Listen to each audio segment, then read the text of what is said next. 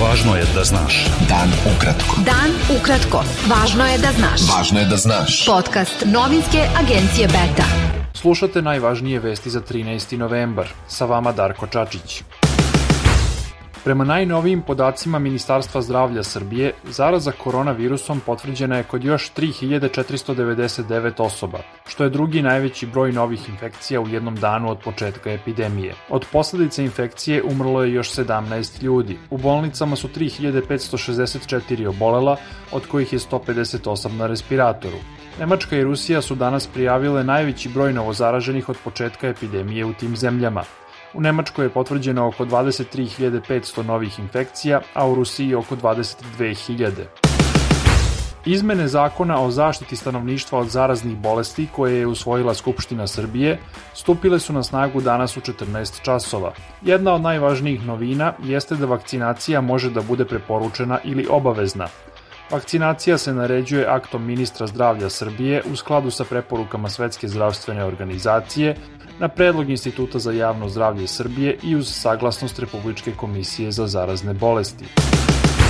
Predsednik stranke Slobode i pravde Dragan Đilas izjavio je da političari u Srbiji, za razliku od evropskih država, ne žele da donesu nepopularne ali neophodne mere u borbi protiv koronavirusa i da ćute jer razmišljaju o svom rejtingu umesto o zdravlju ljudi. Premijeri Srbije i Republike Srpske, Ana Brnabić i Radovan Višković, potpisali su u Banja Luci zajedničku izjavu o izgradnji 3 hidrocentrale u gornjem slivu reke Drine, čija je ukupna vrednost 520 miliona evra. Brnabić je rekla da su Srbija i Republika Srpska osnovale zajedničko preduzeće za izgradnju 3 hidroelektrane, u kojem je Elektroprivreda Srbije većinski vlasnik sa 51%. Brnabić je najavila da će Srbija uložiti 51 milion evra u izgradnju aerodroma u Trebinju, drugi strateški projekat sa Republikom Srpskom u ovoj i sledećoj godini. Dve stranke sa sedištem u Sarajevu, Stranka demokratske akcije i Demokratska fronta, ocenile su da je današnje potpisivanje zajedničke izjave predsednika vlada Srbije i Republike Srpske grub napad na suverenitet Bosne i Hercegovine. Stranka demokratske akcije, čiji je lider Bakir Izetbegović, navela je da se izjava zasniva na nevažećoj zakonskoj odredbi prema kojoj su sve reke na teritoriji Republike Srpske, uključujući Drinu, proglašene za unutrašnje vode Republike Srpske. Dodaje se da je Ustavni sud Bosne i Hercegovine tu odredbu proglasio neustavnom i poništio, navodeći da reke predstavljaju imovinu kojom može raspolagati isključivo država Bosna i Hercegovina.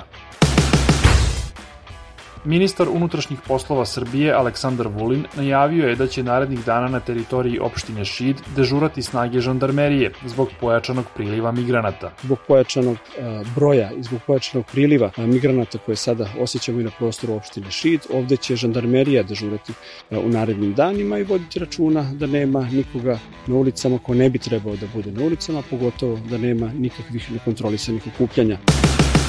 Predsednik udruženja porodica ubijenih i kidnapovanih na Kosovu, Simo Spasić, danas je glasnim povicima putem megafona sprečio lidera Narodne stranke Vuka Jeremića da da izjavu novinarima ispred Palate pravde, gde je 40 minuta uzvikivao parole protiv opozicije. Policija je došla posle 15 minuta, ali nije sprečila Spasića da viče u megafon. Jeremić je rekao da se predsednik Srbije Aleksandar Vučić, koga je tužio za klevetu, nije usudio da se pojavi na suđenju i da je umesto toga poslao Spasića. Razlog zbog kojeg sam ja danas ovde je što već pre više od 2 godine, 2,5 godine ima, kako je predsednik Aleksandar Vučić, predsednik Srbije, uputio seriju laži o meni, uvreda, nezasnovanih na činjenicama. Predsednik Srbije me je nazvao šefom međunarodne bande lopova i ja sam ga naravno zbog toga tužio. To me ima 2,5 godine. I, nažalost, i dalje smo u procesu. Srpski pokret Dveri predao je Ministarstvu rudarstva i energetike zahtev za prekid dalje realizacije projekta Jadar kompanije Rio Tinto za otvaranje rudnika litijuma kod Loznice. Dveri su upozorile da bi otvaranje rudnika u oblasti reke Jadar ostavilo pustoš i uništenu kompletnu prirodu. Mreža Bezbedni novinari, koja predstavlja više od 8200 medijskih profesionalaca na Zapadnom Balkanu, osudila je pretnje novinarke televizije N1 Žaklini Tatalović.